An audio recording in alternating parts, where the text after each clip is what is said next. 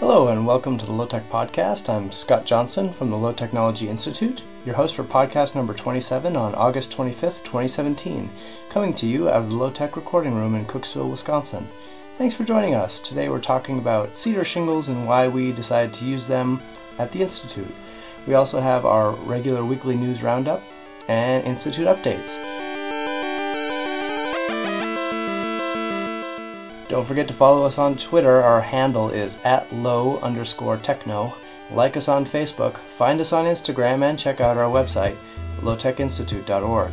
There you can find both of our podcasts.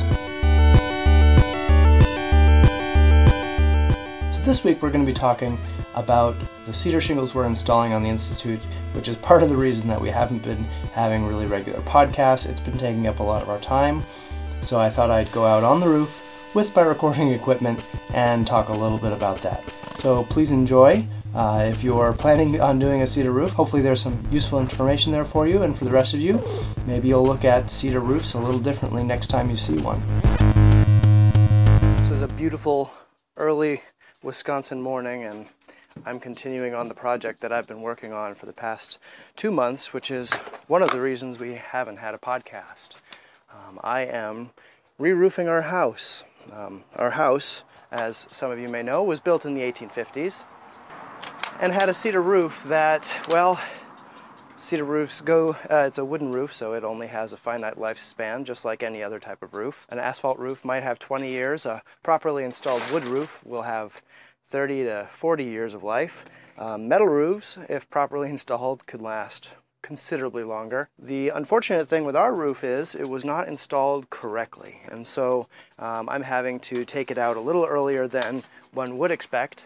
As you can hear, there's a lot of rustling because I am actually doing the work right now as I'm recording this, so I'm moving a ladder so I can get up onto the roof. One of the problems with a cedar roof, well, it's not really a problem, it's just a design feature that has to be put in place, is sufficient ventilation. Wood is obviously a natural product, and therefore it can rot. Anyone who's taken an archaeology class with me knows that rot usually comes from microorganisms, and they like wet environments, but not too wet, oxygen-rich environments. If one were to put down tar paper and then simply nail or screw shingles right onto the surface, there is going to be a lot of contact between the wood and the underlayment.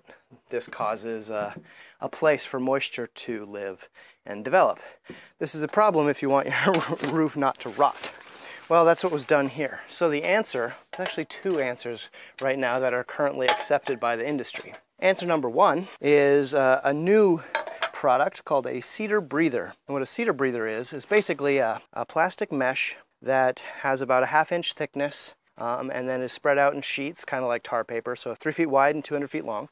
And this is spread over the roof and tacked into place, and then the shingles are nailed over it. And what this does is allows water to wick away from underneath the shingles and to dissipate.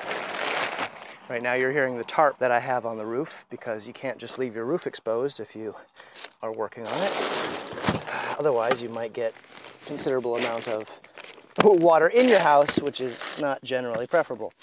At any rate, this cedar breather stuff is plastic, which is a petroleum product, number 1, so I'm not a huge fan of that. And number 2, it's only been around for 15 or 20 years, which means there hasn't been a roof that was installed and then lived its entire life with a cedar breather, and the results could then be examined. It hasn't been around long enough for an entire life of a roof. So we don't know that it will last 30 years and give the same performance as the traditional method, which I'll be explaining in a minute.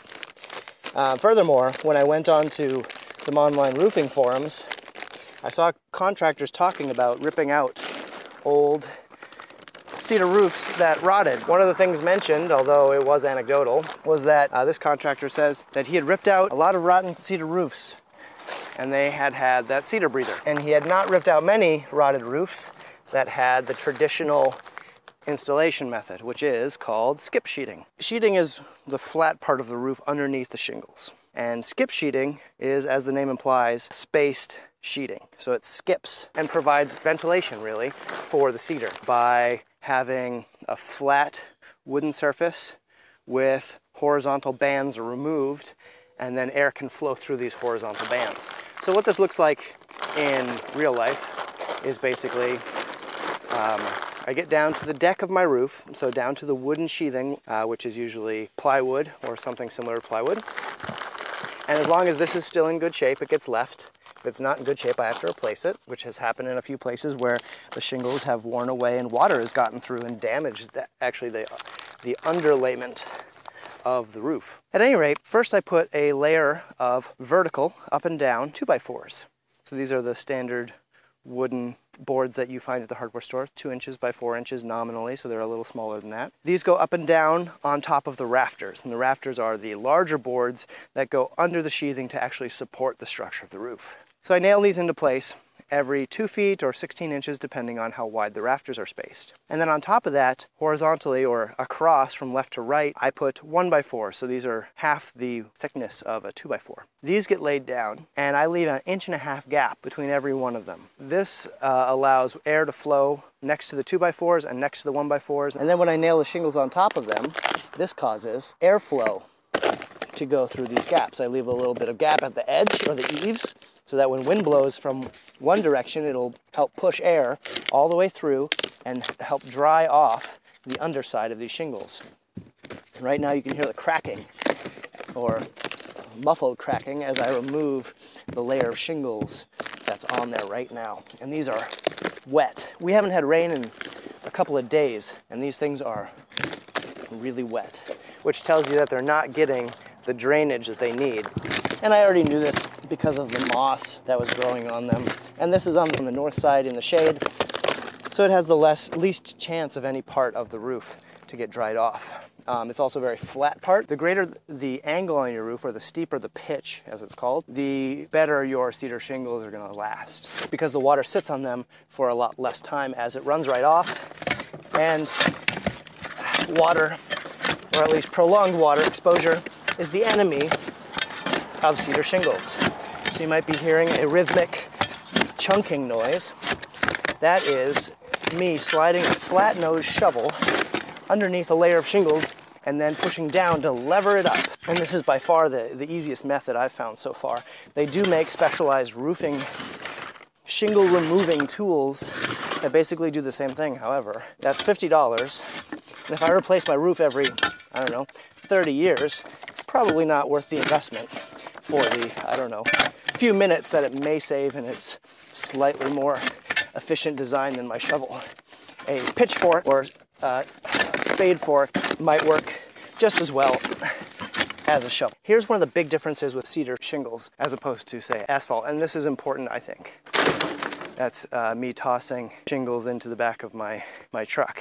Well, and then instead of taking them to the dump, which is usually what you have to do with the asphalt shingles, or you have one of those construction dumpsters delivered and then you fill it up with asphalt shingles, and where do they go? They go and sit in a landfill. I'm taking these cedar shingles because they are untreated, as cedar is naturally weather resistant, and I found the previous label from when they installed these, and I know that they are untreated cedar shingles. They're going to go back into a giant compost pile in the backside of my yard. After a year or two, and I'll turn them occasionally, it will be pretty great mulch. And now, out of an abundance of caution, I'm not going to use them on edible plants, but it'll be perfectly acceptable to mulch my trees and bushes and other areas, walkways, and other things that I don't eat with this mulch. So I'm going to get about 10 truckloads of mulch out of this, instead of sending an equivalent amount of asphalt shingles to the dumpster.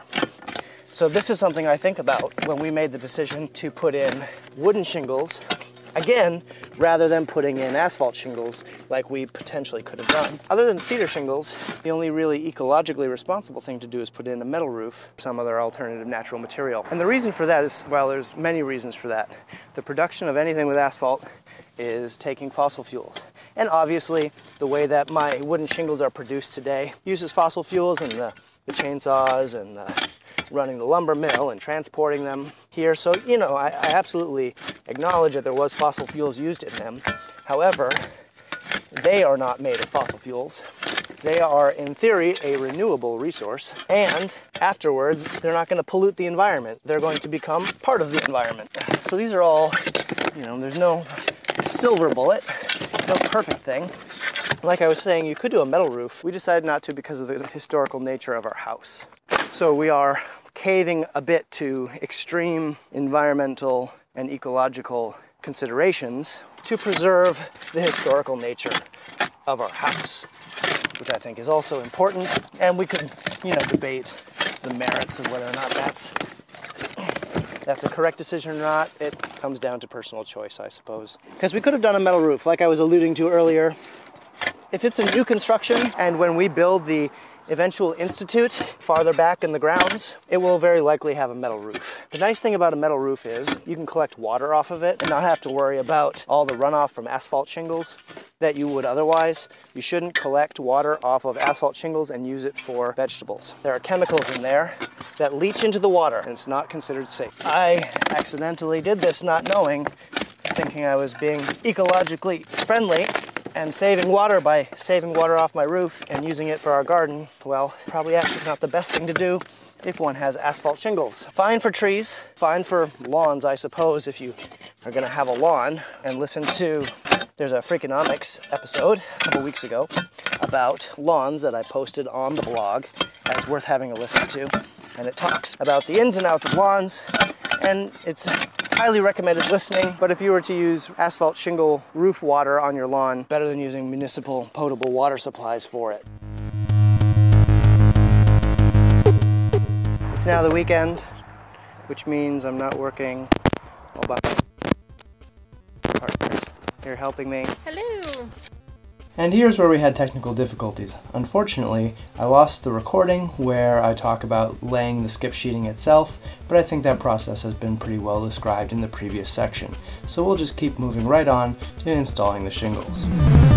And now, after taking off the old shingles, cleaning off the deck, replacing any of the deck that needs replacing, anything that's soft or worn, and then after putting down the 2x4s, going up and down, and the 1x4s going from left to right, it's just about time to start with the actual shingling. But before that, we have to lay down tar paper on the bottom. The last 30 inches of the lowest 30 inches of the eave gets tar paper because that gets the most pressure from ice and water and all of that, so it gets a little extra protection. And then around all the edges, we put in a metal drip edge. This is basically exactly what it sounds. It's an edge so that the water drips off the roof rather than runs down the side of the house. So it's a little bit of a projecting eave.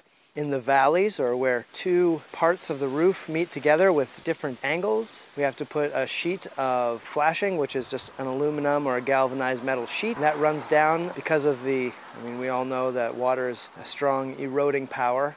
And if we just left it with shingles in the valley, they wouldn't be able to take the pressure. So we have to put metal valleys down. And then once all that's done, we can actually start shingling. And it's not quite, I've done shingling, and you've probably seen plenty of shingling done with asphalt, but we're doing shingling with the cedar, so that means a little more work. It's not as easy as simply plopping down the shingles and hammering them in. For one thing, asphalt shingles have pre-measured tabs, so you know exactly how deep to set each course. Well, these cedar shingles that you can hear me stacking here in the background, they're just slats of wood, so they have no markings on them to show you how deep. And we're doing a 5-inch exposure, which is the recommended amount of exposure for the slope of roof we have and the quality of shingles we have. So that means 5 inches of each shingle is going to be visible. These shingles are 18 inches long, so really the majority of the shingle sits behind or underneath the shingles above it, and this provides with extra protection in case they happen to warp, crack, or split. What I have here is a board, an 8-foot long board with little baskets for nails tacked onto them.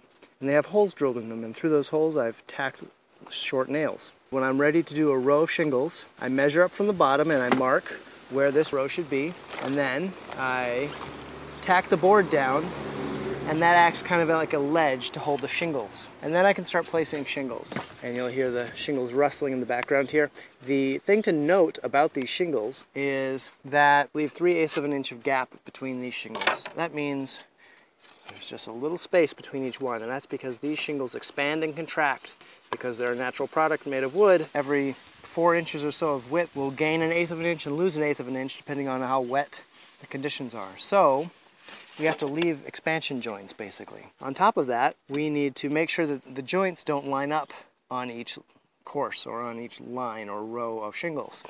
So it's kind of like a puzzle because you can put down a shingle, and as long as its edge doesn't line up with the edge of one below it, you'd think you're fine, but actually you have to make sure that you are not lining up with any shingles within 2 courses. When I lay down a shingle, I look at the key, which is the space, the gap between the shingles, and make sure that key isn't lined up with a key on the row below it or a key on the row below that. So it's 3 levels of checking, and it can be a bit of a puzzle, and you can hear I've been shuffling around trying to find one. Finally, I found one that fits in this space, and now I found another. And here I'm putting a row of shingles as I speak here. And each row of shingles that's 8 feet long, which is how long my board is, takes me about 4 or 5 minutes to place. If I was doing this with asphalt shingles, I could do it in a minute. It would be really fast. On top of that, once I get my 8 feet of shingles here lined up and ready to go, then I use short aluminum nails to tack them down onto the sheathing. I'm not using a nail gun because a nail gun doesn't have the feeling that a human hand does when using a hammer. Each one of these shingles has a different consistency because it's a wood product, so some are tougher than others. And if I were to use a nail gun, the pressure would be too high for some and blow right through them, damaging the shingle. And for others that were really dense, it wouldn't be strong enough and the nail wouldn't be driven in all the way. You kind of have to do it by hand, or you're supposed to do it by hand according to the Cedar Shingle Bureau, which adds to the time. Ooh, it is windy today. We had storms move through last night and I had everything tarped, so luckily nothing got wet, but it's definitely a much cooler day than yesterday. Working up on the roof is one of the hotter jobs you can undertake. So when it's hot out, I'm definitely taking a break every hour, on the hour, whether I feel like I need it or not, because by the time you feel like you need a break or you need water, it's too late. I know that from working in Mexico for many years and seeing a lot of people get dehydrated, myself included. Take care of yourself or you can't finish the job. All right, so now, in that time we've been talking, I've laid out 8 feet of shingles, and now I'm grabbing my hammer, and I go to the little basket of nails, and every shingle, no matter how wide it is, because they're variable width, gets 2 nails, about 1 inch from each edge, about 6.5 inches up. Remember, they're 5-inch exposures, so the nails are 1.5 inches above the exposures. This means that no nails should be exposed to the surface. Any nail you put in is a potential place for moisture or water to get through the roof, so you don't want those visible to the surface. Now the neat thing is, even though I'm only putting in 2 nails, which doesn't sound like a lot, it's going through 2 layers below it. Of course, because they're 18 inches long, this is actually going through 3 layers of shingles as they are kind of stacked over one another.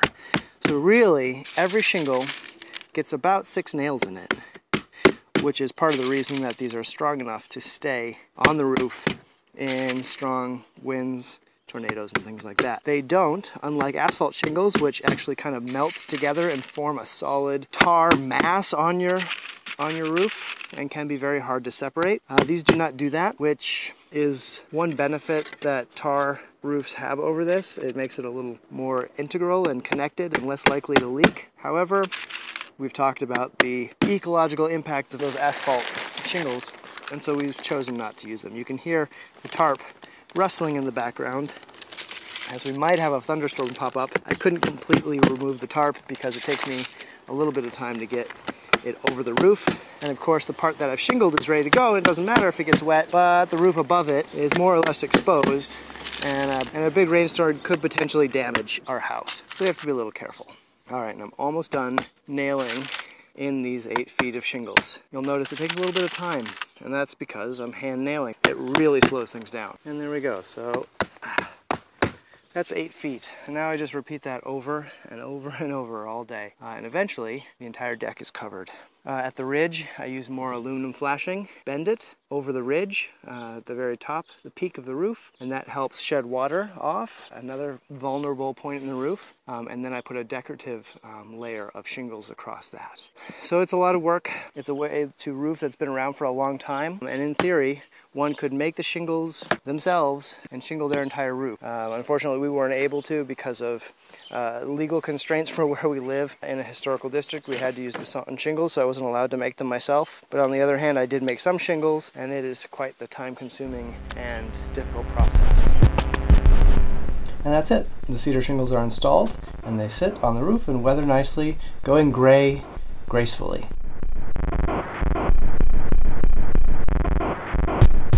Let's take a look at this week in low-tech news. We're following a couple different stories. One comes from Tree Hugger. It's an essay entitled Why We Should Be More Materialistic. And usually we think of materialism as a bad thing. People who are materialistic, who value things over people or health or other things. But really they're redefining the idea of materialism to look for things that are better quality, and perhaps buy a lower quantity of better quality goods to actually enjoy the things you purchase, and buy fewer of them, make sure they're of high quality so they last a long time, and that in future years when you're still using the same pair of shoes or the same belt or whatever, you will still get enjoyment of it, which is a nice way to reformulate how we think about and interact with the things in our current economy. Another article from The Conversation that's worth taking a look at is called Curbing Climate Change, Why It's So Hard to Act in Time, and this runs through the different difficult barriers we have as a global society to act to mitigate the effects of climate change. And a lot of them have to do with the slow, at least from the human perspective, the slow changes that accompany climate change. They're not really on a human life scale or on a day-to-day sort of thing that we can see as easily, although the article points out we are starting to get storms and other things that do happen on a time scale that we can comprehend. But that's certainly an article worth checking out if you ever wonder why it may be difficult for some to get behind positive climate action. I was excited to see my home region crop up on my news feed when I saw the article, Leech Lake Community Solar Array First in Minnesota to be 100% dedicated to low-income residents. So I was really excited because I'm from near Leech Lake, and it's exciting that they are putting in a solar array that is specifically dedicated for low-income residents, as the title implies.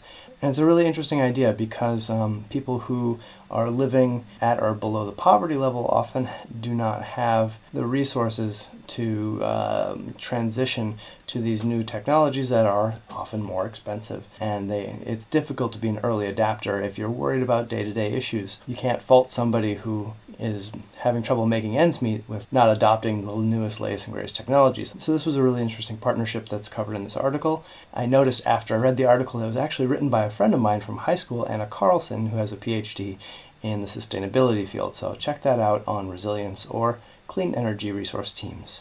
A final article I wanted to draw your attention to was called Waste Not, Want Not, an old motto for an era of mass production. And this was on The Ecologist, and it is an exhortation to look at our waste stream and how we are wasting a lot of food. And it's not just a shame to waste food, but it's, if you think about, as I often talk about on this podcast, the energy embodied in making food and making it available in our industrial system.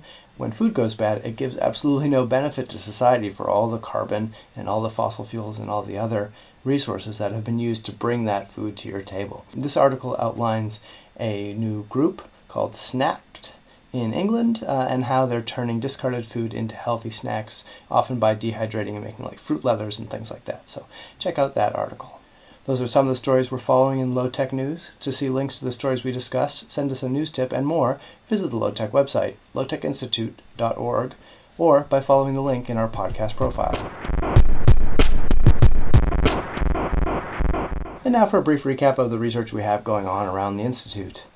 We recently harvested honey. We got about 72 pounds. I may have mentioned that last week. We also had a swarm take up residence in my new roof. I was able to exclude the swarm because you can't really have bees living underneath your shingles. And I'll follow up with a blog post detailing how I removed the swarm without killing it. This coming week, I will be in Minnesota attending the annual Bicycling Around Minnesota tour, where we'll be covering hundreds of miles over a few days and making a nice loop this year through northern Minnesota. I'll be conducting interviews with people on the ride, and I'll bring you a podcast about that before too long.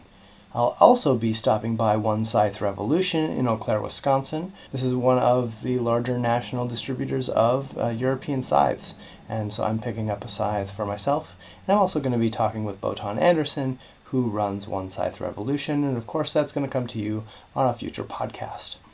I'm trying to get in touch with a few festivals and other events coming up where I would like to do a podcast and interviews with the promoters and the people attending it, and I hope to have those for future podcasts, so stay tuned. We're also working to get a few workshops together. Hopefully we're going to be having an introduction to permaculture class, and we'll be doing one, I hope, on cordials, tool sharpening, snowshoe making, and a few other things this fall. So please stay tuned. Sign up to the listserv, check out our workshop link on our website, which again is lowtechinstitute.org.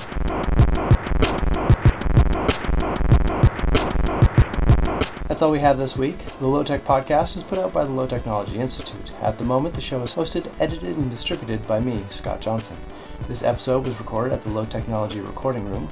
Our intro music was Is It -5 off the album Laughing Turkeys by Captive Portal. That song and this podcast are under the Creative Commons Attribution and Share Alike license, meaning you're free to use and share it as long as you give us credit. Subscribe to us on iTunes, Google Play, Stitcher, or TuneIn Radio. And if you enjoy this free podcast, please help repay us by sharing it with a friend. You can find out more information about the Low Technology Institute at lowtechinstitute.org. You can follow us on Twitter at @low_techno, and also reach us directly at lowtechinstitute@gmail.com. Thanks and take care.